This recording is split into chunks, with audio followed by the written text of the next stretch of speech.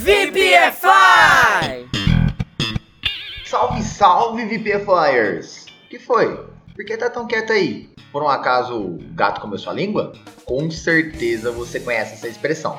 Mas a utilizamos para perguntar a alguém por que ela está tão quieta e não diz nada quando estamos esperando que ela diga algo. No inglês dizemos Cat got your tongue? Mas hoje, galera, eu vou além e também vou ensinar vocês a falar ela em espanhol. E fica assim, ó. Le comieron la lengua los ratones?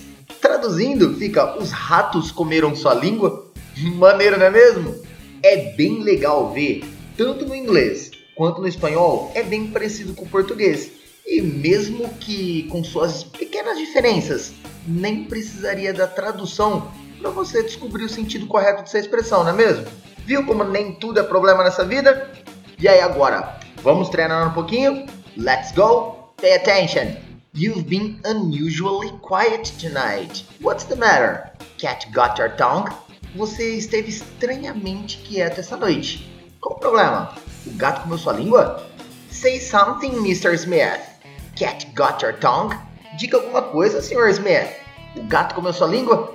E aí, curtiram a dica? Espero ter ajudado e agora eu vou deixar alguns desafios. Let's do it! Number 1. Qual o problema? O gato comeu sua língua? Number 2. Gato comeu sua língua, camarada? Diga algo. Thank you so much. Teacher Baby off.